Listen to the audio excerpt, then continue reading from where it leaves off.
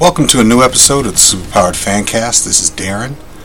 One of the reasons why I love doing this podcast is because I get to speak with some of the people I consider the most creative in the entertainment industry. While actors embody characters and bring stories to life, and directors create a vision in which the story is ultimately told, writers are the ones who tell the story. They create the characters and the worlds that they inhabit. This week on the podcast, I get to speak with writer David Avallone. Avallone is a freelance writer who has worked across the entertainment industry in film and television, including the animated series Batwheels for Warner Brothers and his own podcast series Pulp Today, which is available on Apple Podcast as well as YouTube. David is also a writer of the Elvira comics for Dynamite Entertainment, including the current Elvira and Monsterland series, which finds the Mistress of the Dark attempting to thwart Vlad the Impaler from building an army of movie monsters. The second issue was released last week, and I recommend picking it up because it's a fun read with great comedy, adventure, and thrills. I got to speak with David about comics, the pulp tradition, and more, so without further delay, here's my interview with David Avallone. Hey man. How are you? Good. I verified it's recorded this time. So. Yeah, no worries. But I really appreciate you. Oh, no problem, man. I get it. We have all been there. Like I said, watch any episode of the Writer's Block and just look for my eyes 5 minutes in going because that's me checking the red number to see that it's turning over. I will definitely. Well, I guess we can just kind of drop right into it. I usually do it. Your mic is sounding a little low. Are you hearing that? I don't. Oh, there we go. Yeah. Okay. I was probably talking about, so that's on me. So I guess just kind of jump into it. Sure. You have a tradition and a history, both yourself and your family, in the pulp tradition of writing. What elements of the pulp tradition do you bring to your work, and do you think those? How do you think those elements work? Well, there's the dictionary definition of pulp is anything printed on cheap paper, but I think that the more colloquial understanding of it is referring to the magazine literature of the 1930s, particularly the genre literature of the 1930s through the 1950s. And what marks those stories more than anything else is they were produced on a assembly line. They had to come out. Guy who wrote The Shadow, Walter Gibson. I remember. Yeah, Walter Gibson. Then Maxwell Grant was the name they put on them. Same with Kenneth Robeson for Doc Savage was really Lester Dent. Those guys wrote like a 30,000 word novella every 2 weeks. That's hard. And the thing that they stuck to, and it's very much an ethos. My father grew up reading those stories and loving them, and sort of passed that along to me when I was a kid. The only thing you can't be writing pulp is boring. Right. Shit's got to move. Things have got to happen. Raymond Chandler, who is, by some considered a very fine writer and, capable of a great deal of literary quality, he once said that if you get stuck in a story, and he was talking about mysteries, of course, you just have a character no one has ever met before walk in the room with a gun, or you find a dead body. Doesn't matter who it is, doesn't matter who the guy with the gun is, but if you hit a roadblock and you don't know what happens next, have someone completely new walk in the room and say, "Everybody, put your hands up," Or the detective opens the door and there's someone lying on the floor with a knife in their back. Instant story, instant adventure, instant action. So I won't say that I fall into that formula, and I am not churning out 30,000-40,000 words a month, but I definitely inherited from my father the idea that the prime sin Mhm. in anything, art, in any what I call the popular arts, is being boring. Right. And the thing is, there are people who think that you can't write about something that's boring without boring the audience. No, no, no. That is not true at all. You can convey boredom to an audience without making them want to kill themselves. That is not how it works. And I definitely, particularly in comics, I got 20 pages to tell a complete story. Now, it's a complete story that's part of a serialized thing, but I always want the story in and of itself to be satisfying, even though there's a cliffhanger, even though you got to come back next month and read another one. So what I think I get from the pulps is that sense of, and then this happens, and then that happens, and then that happens, and then that happens. And, you know, I will absolutely stop and smell the roses and have a philosophical conversation, or uh stop a comedy joke, accommodate a good line of dialogue that I like. But um all of that has to happen through action. If it's just two people sitting and talking and nothing else is happening at all, you've kind of failed, because especially, I mean, less so in a novel, but comics are a visual medium, movies, animation, the other stuff I do, visual mediums. And I wrote something once that was a cross-country romantic comedy, and I showed it to my movie never got made, but I showed it to the cameraman, a guy named Mark Morris, who was probably going to shoot it, director of photography, very old, good friend of mine. And he said it needs a scene where the character decides to go back. And I said, no, there is that scene. There's the scene where the car breaks down and he's sitting in a bar and he meets someone who's going the other way, and he decides that he's going to go with that guy, and then he changes his mind by the end of the scene.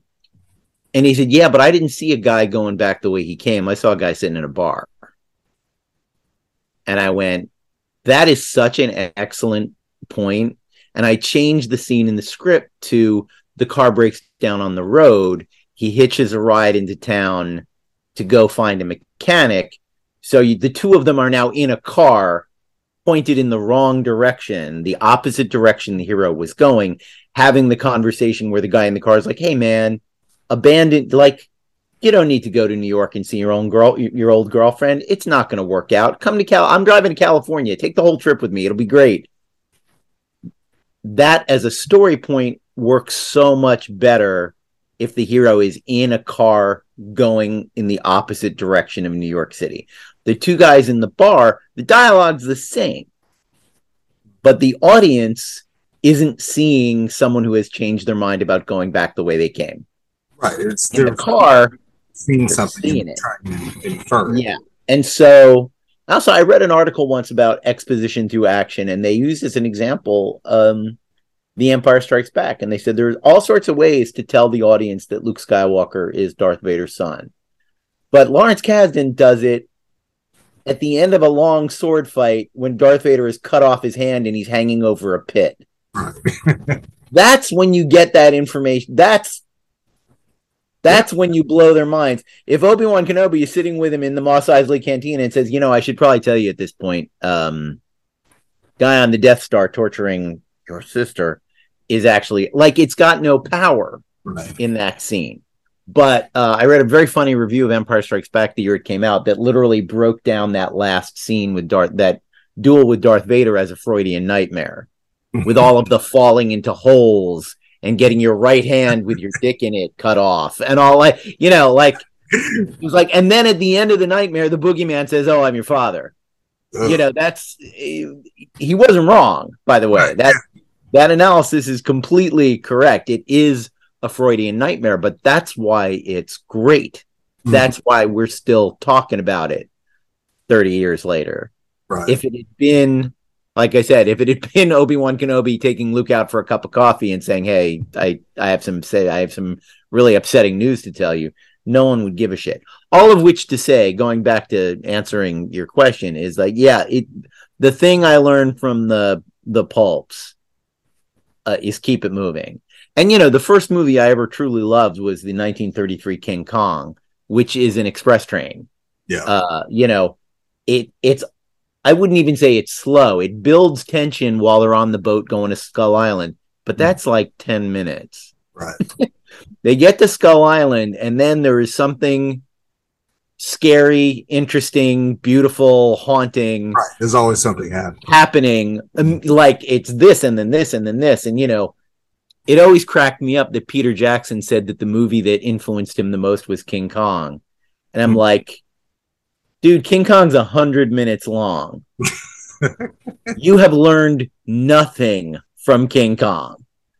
King Kong is the original movie. King Kong is over before we meet King Kong in your King Kong movie. Right. Like, the Lord of the Rings, not known for their economy of storytelling. And look, you want to make a 3-hour long movie, great. But King Kong shouldn't be 3 hours long. Right. An Indiana Jones movie shouldn't be 3 hours long. Like, Endgame is 3 hours. Its Endgame is Charles Dickens. It's got 5,000 speaking characters. We've built to it. Endgame earned it. Right. Earn those 3 hours. Totally. But don't tell me you love King Kong, man. Like, that's Star Wars is a solid and righteous. The first one is a solid and righteous 2 hours before all of the special edition stuff in it. That's it. Yeah. That's a good length, man. That's what the bladder can stand, and if you can't keep it under 2 hours, I want intermissions back, but that's another story entirely. No, I mean, I agree with you. I love big epics, but I think especially with a character, like if it's a movie, like I think it's kind of why I've liked I've liked some of the newer Kong and Godzilla movies a little bit better. Like I think that first newer Godzilla, I think they did a little too much of trying to the father-son dynamic with Cranston, but I think when they finally just decided it's just going to be monster versus monster, then that's when and the father-son dynamic, man. Movies are about things. Yeah. Monster movies are not about father-son dynamics. Yeah. Godzilla movies are about the environment. Mm-hmm. They're about man testing nuclear weapons. They're about the limits of science to solve our problems. They're about a lot of things, metaphorically. Some in the late 80s, early 90s, Japanese Godzilla movies were about how much America sucks. Yeah. Valid. Totally valid. That's why when Roland Emmerich had Godzilla attack New York, I'm like, no, Godzilla is New York, man. Like, Godzilla is us.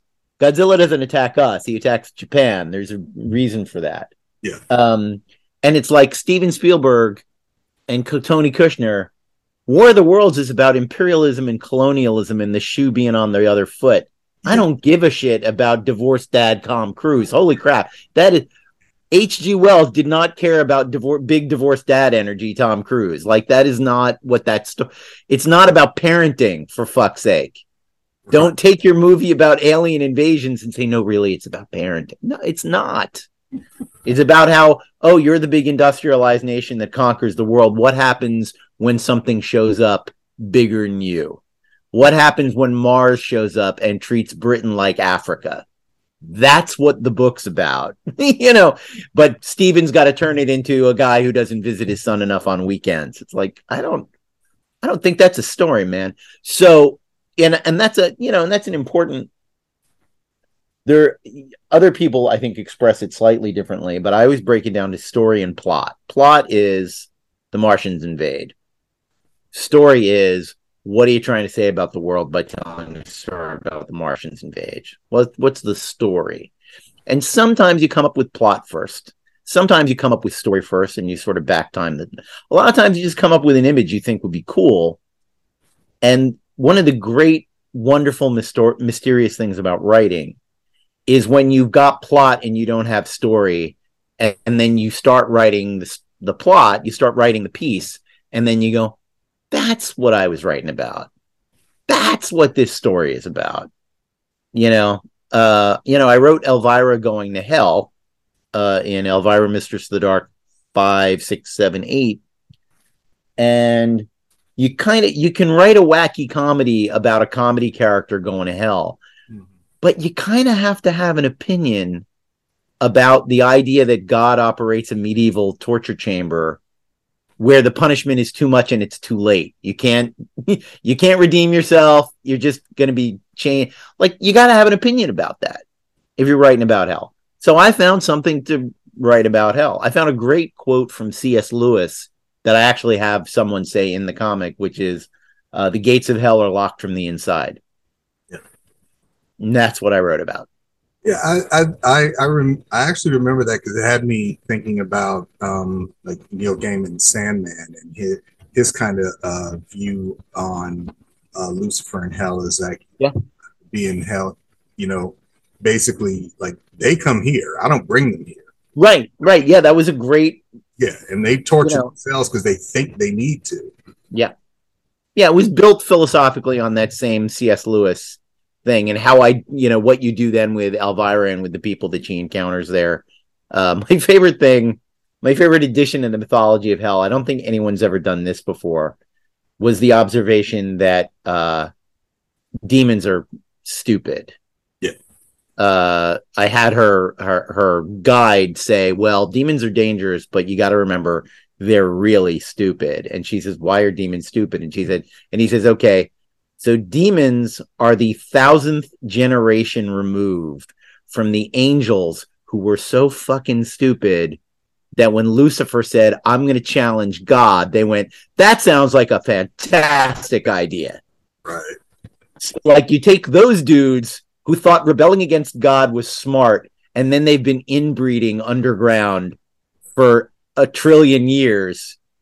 So you end up with the dumbest creatures in the universe. Like, yeah, they're vicious and they're horrible and they're violent, but they're easily outsmarted because these are the guys who thought rebelling against God was a bright idea. And I thought that was and honestly, one of the great things about storytelling, that was a solution to the storytelling problem of, I didn't want the whole story to be about how they avoided being captured by demons. Right. You know what I mean? Like, that's a good adventure movie premise, but I didn't think it was interesting enough to spend a lot of times with them dodging and weaving and fighting guys with pitchforks. I was like, eh. Yeah, especially I had to come up with a reason they could easily get past demons when I really needed them to get past it. And when I sat down and thought about it, I was like, well, what are demons? Where do they come from? Oh, right, they're the angels that rebelled with Lucifer. Right, so they're dumb. So they were goofs 1 trillion years ago, and now these guys aren't as smart as the guys that thought rebelling against God was smart. And I think honestly that works so much better in a comedic storyline, especially with a character like Elvira. So the fact that you have her as kind of the the audience's the reader's view of the world, makes the comedy and the horror work so much better together. And the question I was going to ask is like, because you're currently working on Elvira in Monsterland, and I love the storyline. I love the storyline because I love Vlad the Impaler coming back and him going after other cinematic Draculas, which is fun to me. But what kind of connects you with Elvira as a character, and what about Elvira do you think the reader connects with? Well, I think you always need, especially in something that's fantasy or science fiction or horror, you do need the character that's going to have the reaction that the audience would have. Hopefully their reaction is funnier, more interesting, whatever. But Elvira, to me, the genius of the character she created is that, and I've said this elsewhere, that the standard for that character, women that look like that in horror, Morticia Addams, Vampira, everyone Barbara Steele played in a Hammer movie. There's always sort of this like reserve and allure, and they have some foreign accent or another, and they're languid and they move slowly and they're very dignified. And Elvira looks exactly like those women, but has the she always says it's a Valley Girl persona based on something that she was doing in Groundlings, because she was a sketch comedy actress in the Groundlings. But it's also, to me, Elvira has the personality of a nightclub comic. Right. She's Bob Hope in one of those, because they break the fourth wall in all those, On the Road to Morocco, On the Road to Mindanao. Like, there's a lot of like, when is Dorothy Lamour showing up in this picture kind of, jokes.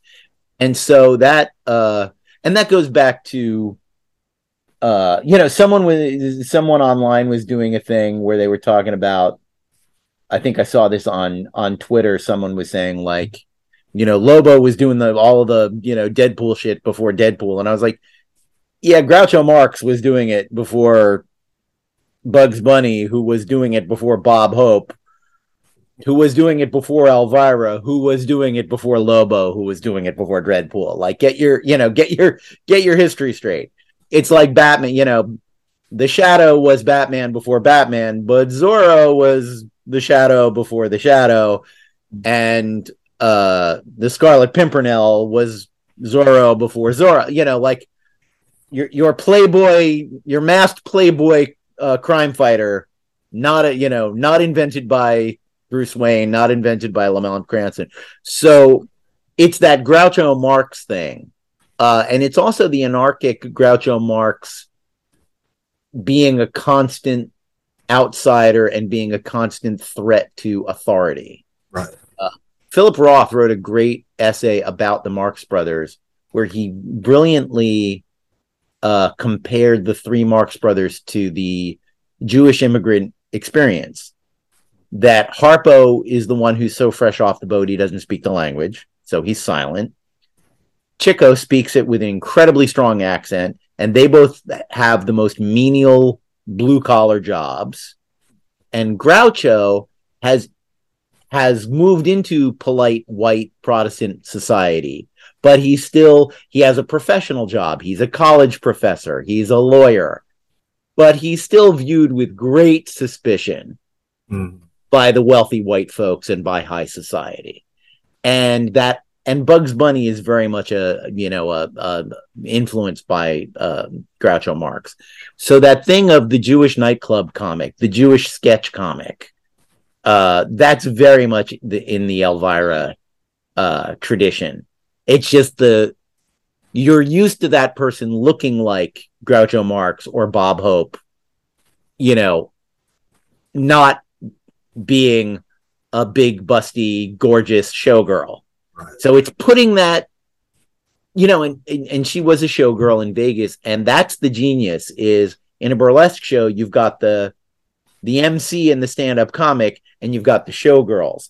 And the genius is, and this goes back to her Vegas days, she did comedy as a showgirl in Vegas. Like, they started to write comedy bits for her because she was funny and she could speak. So the Elvira persona is the showgirl who is also the stand-up comic. Right. And that's what I'm writing. The showgirl who is a sharp-witted, but also as much of an outsider. And, showgirls are essentially treated like sex workers. It is a shameful profession to many people. Right. So it's that thing of a person being outside of society, having sympathy for society's outsiders, and shaking the system and standing up against the man. Absolutely. It's one of the reasons why I kind of always connected with her as a kid, because she was so different than what you were expecting from the way she looks. And, and she acknowledged like why you were looking, but she gave you more looking at. Yeah. No, absolutely. There's never any pretense that she's not a hot chick. Like, that she knows that's part of the arsenal of weapons, for want of a better word, that she brings to the table. And, but it's funny. Like, I literally, because of writing her, like, I'm not saying I don't see how beautiful she is and how sexy all the drawings are. It's like, but she's so not a figure that's about sex in the comics. Yeah. You know what I mean? The sex appeal is very incidental. Every once in a while, we'll make an obvious joke about it. We'll have a character staring at her. Mm-hmm. You know, there's a big influence in the comics on Mad Magazine. Mm-hmm. And in Mad Magazine, especially like the parodies drawn by Dick DePartolo, by Mort Drucker, you'd get like little background gags. And I try to do, sometimes the artists come up with them. Sylvia Califano came up with a number of amazing jokes in the background of Elvira in Horrorland. But like in the second issue, she meets Edgar Allan Poe, and she and Edgar Allan Poe are walking out of a graveyard together. And I said to Dave Acosta, I'd really like a Mort Drucker style background where there's a 1838 husband and wife walking down the street, and in panel 1 he's staring at her and she's looking at her husband, and in panel 2 Poe and Elvira have passed by and the wife is just beating the husband over the head with an umbrella. It has nothing to do with the plot. I said I want a little Mad Magazine moment of like, and also from a storytelling perspective, you have to acknowledge that it's 1838 and she's walking down the street in a slit to her navel 1960s looking cocktail dress. Right. So like people are going to stare and you got to have that joke. Another favorite one of mine in the conversation about why demons are dumb in issue 6 or 7 of Mistress of the Dark took place in a level of hell that looked like a shopping mall. Right. And there was a fountain of fire instead of a water fountain in the middle of the shopping mall. And I told Dave Acosta again, while they're having this conversation, I want 3 panels in the background. One where because it's a mall setting, the demons there are dressed as mall security guards with like dumb rent-a-cop uniforms on. And I said, panel 1, I want one of the demons flicking fire at the second demon. Then panel 2, I want the second demon flicking fire back at the other guy. And panel 3, I want them both on fire laughing their heads off. And it's just like, this demonstration of that they're idiots, that they're absolutely clowns setting themselves on fire for laughs, putting themselves through unspeakable pain because it's funny. I love that stuff. I've talked about it before, but in Horrorland, I did not write these at all. In the Alien issue, there's a panel that was just described as, Elvira is addressing medium on Elvira. She's talking to the crew of the Nostromo, telling them how they're all going to die. And in the background, Sylvia drew a Pac-Man board with little heads of Tom Skerritt and Yaphet Kotto. And the Pac-Man is, of course, the alien chasing them around. And in that little pen where the dead are, there's like a John Hurt drawing with his eyes X'd out and a Harry Dean Stanton with his eyes X'd out. And in the Psycho issue, there's a panel where she's talking to Norman Bates and she's muttering under her breath about the showers. And Sylvia found the sheet music from Bernard Herrmann's musical cue, The Murder. Right. And she put it in the background behind Elvira. She was very good on, finding jokes to add to just like close-ups. And the first time I didn't catch it in the pencils when it came in, and I look at every step of the art just so that I can make sure the storytelling is there. I'm not trying to double check the artist. I just really want to make sure everything is getting expressed. And when I first got that in the pencils, I couldn't really see what she was doing in the background. And when I got the inks, I just kind of looked like, why is there a musical staff behind her? And then I noticed that it was a single high note over the clef, over the staff, over the same note over and over again. I was like, well, okay, I know what that's got to be. So funny. But yeah, so that, and that's the dream, is to get collaborators who make better jokes than you would have, know. And along those lines, like, do you have any? I know you're working on Elvira and Monsterland now, but are you already kind of seeding the next Elvira? We've just reached down the point. I'm about to write Monsterland number 5. I'm starting to see the art on 4. 2 comes out June, I don't know, middle of June sometime. Right. Trying to look at my calendar to see what, I don't know, maybe the 14th or the 21st. I can't remember which one of those. Monsterland 2 drops. 3 is all done. I've seen it. Looks great. 4, the art's starting to come in. Looks amazing. Just starting to figure out what I'm writing in number 5. Sometimes I do a little bit of I write myself into corners so that I can see how I'm going to write myself out of them. Right. I don't really know what happens in 5. Like, I wrote 4 and went, wow, put her in a tight spot. I wonder how we're going to get out of this. And I seeded things so that, there's some idea. But I've now done 2 series in a row about the multiverse of movies. So I'll probably leave that alone next time. Okay. And I might go for something that's more of a sustained parody of a single movie or a single genre or but I honestly haven't. It's literally, I have it on my to-do list to discuss with Nikki and with Cassandra and with Joe Rybant, the executive editor at Nikki's, the publisher of Dynamite, what we're going to do next with Elvira. There is a original graphic novel, Elvira, that I've been working on for over a year. That's 120 pages. And 7, it's funny to say this, 69 of those pages have been drawn. And a lot of the rest of it is laid out, and I'm still trying to get that finished. I don't know if we will lay off on the next Elvira series. We might just concentrate on getting the graphic novel done and getting that out so that there's not a little too much Elvira out there. And I've got some pitches with Dynamite accepted a Red Sonja pitch from me like a year and a half ago. Mm-hmm. And we just haven't gotten around to doing the series. And it's a lot of fun. So that's another thing. But as far as Elvira goes, I have a pile of like 1 paragraph concepts for other Elvira series to go back to. But I may come up with something new. And, it's like the Vincent Price thing is a perfect, that came out of nowhere. They were like, so we got the license to use Vincent Price. We'd like to do Elvira meets Vincent Price. I have always been trying to sell DC Comics on the idea of Elvira meets Swamp Thing. Mm-hmm. I think that would sell 1 trillion copies and be the funniest fucking thing in the world. Sounds. I mostly want to do it so that she can call John Constantine Sting every time she sees him.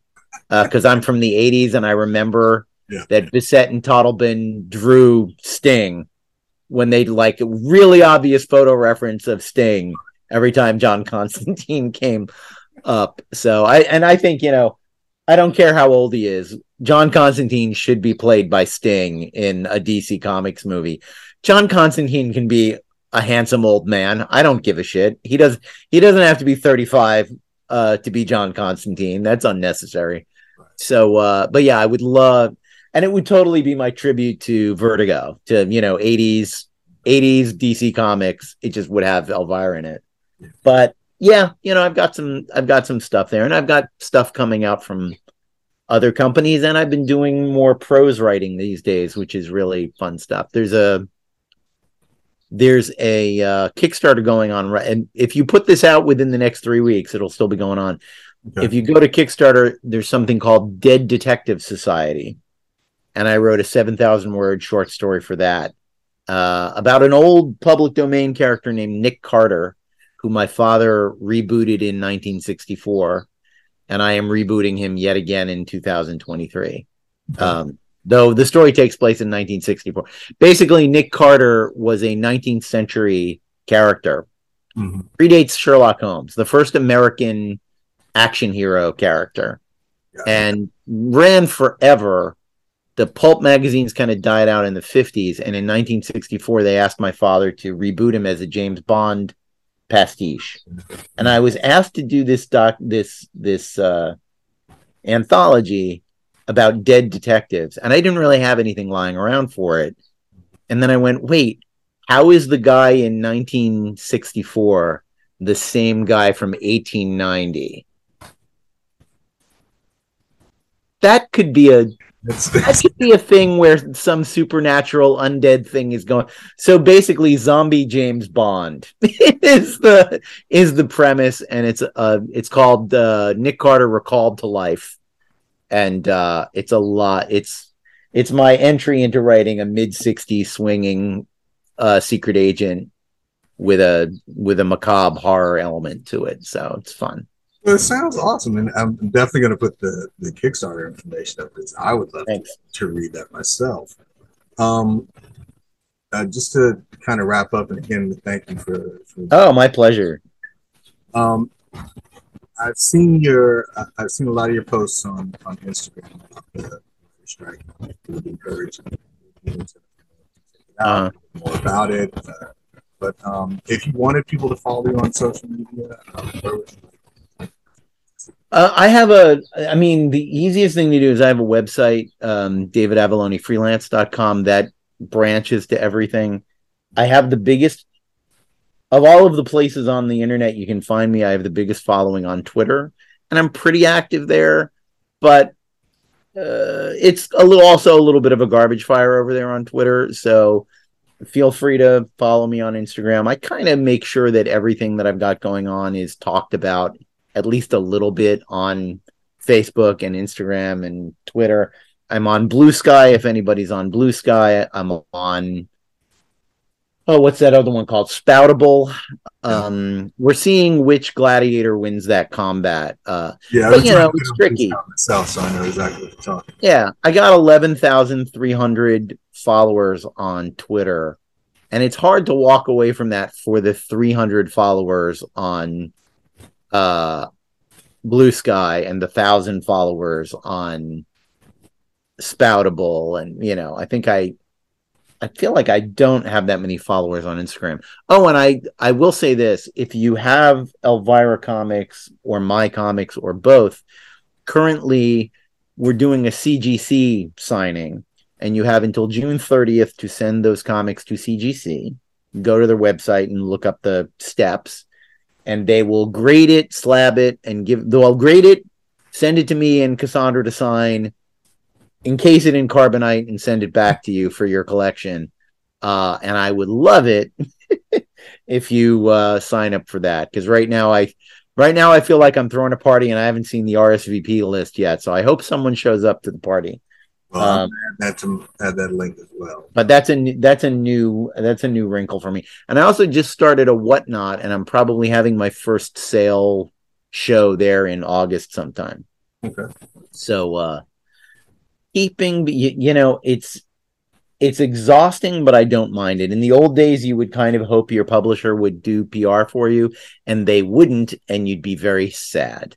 Right. So at least in the 21st century, there are avenues. Like 20 years ago, there would have been no way for me to personally reach 11,000 fans. Right.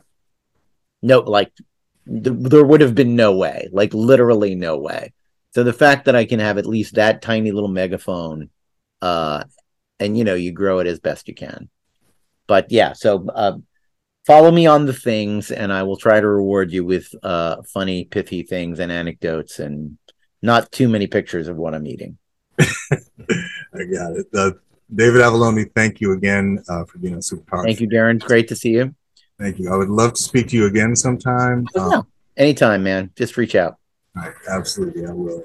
Thank you again. My pleasure. Once again, I want to thank David Avallone for being on the podcast this week. You can pick up the first 2 issues of Elvira and Monsterland from Dynamite Entertainment now. David's web series and podcast, Pulp Today, is available on Apple Podcasts and YouTube. Bat Wheels is currently airing on Cartoon Network and Max. And you can find David Avallone online at @davallone on Twitter. You can also find him at David_Avallone_freelance on Instagram. But you can find out more by going to his website, www.davidavallonefreelance.com. Once again, you can find me online at superpoweredfancast.com. You can follow me on Twitter at superpoweredfan. You can find us on Instagram at superpoweredfancast. This is Darren for Superpowered Fancast, signing off.